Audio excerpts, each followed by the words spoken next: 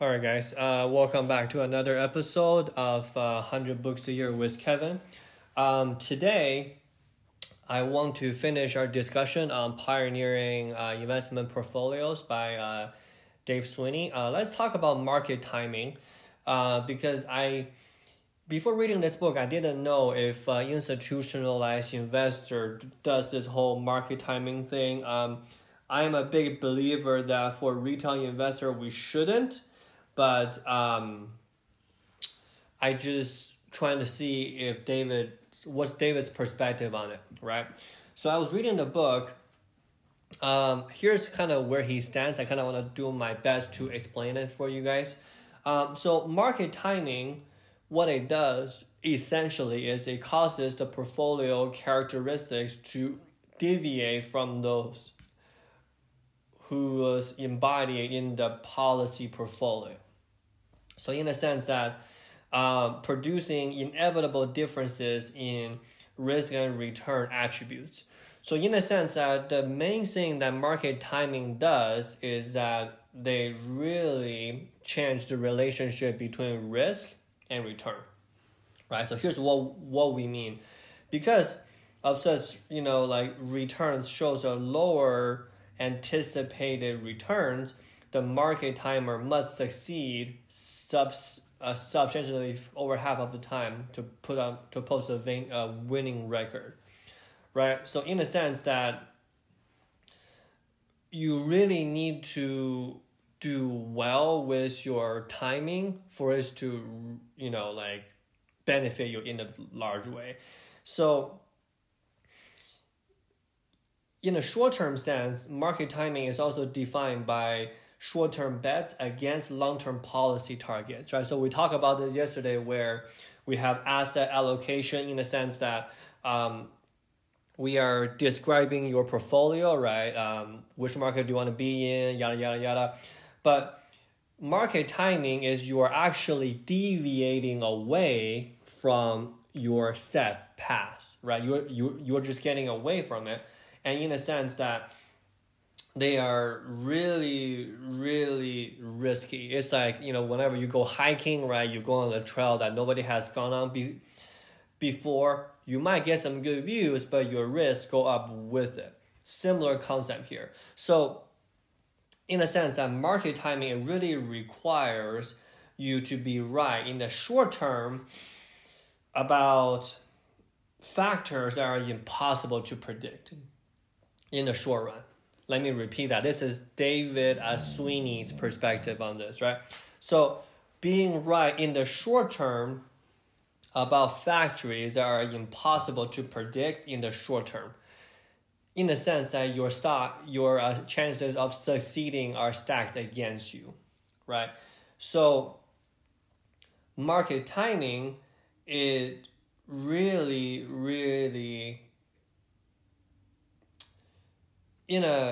let's frame it this way, right? We need to have a very, very uncanny amount of knowledge in general economics, in corporate profits, in interest rates, in international economics or politics. And it's really hard to document some kind of excellence in every single one of these knowledge, first of all. And secondly, investors who play this market timing game, it's really, really risky because they need to have a hand in each cookie jar in a sense that to understand the overall market. So in the end, what is the position on market timing? So market timing, it really explicitly moved the portfolio away from long-term policy target, right? I want to repeat that again and again and again. It kind of messes up your portfolio. It kind of messes up your quote unquote your long-term plan. But in the thing is, what are you doing that for, right? It's really hard for them to kind of, in a sense, move the portfolio away from long-term policy targets and also exposing the institution and then to avoid risk. So the good thing about market timing, we talked about the bad thing before, is you can really use market timing to react to market ups and downs, right? To the volatility. And in a sense, you can use the market timing to rebalance and keep the asset classes at targeted levels.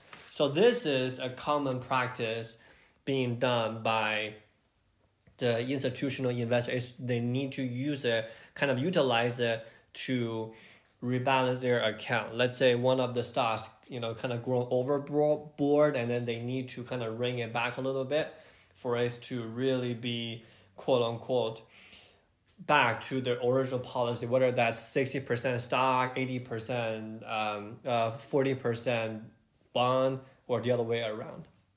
So my sense after reading this book, right, about market timing, which we're spending an extra day on this, is market timing is risky, and it's really, really demands a lot out of somebody who wants to do it and wants to do it successfully in the long term. I do agree with David Sweeney in the sense that market timing is great when you are rebalancing the portfolio, but most cases, even institutional investor should stick with long-term investment. Like, I'm not talking about hedge fund, I'm not talking about any of that, but just from a generally institutional investor, David still believes that long-term is the way to go, which I think is really, really interesting.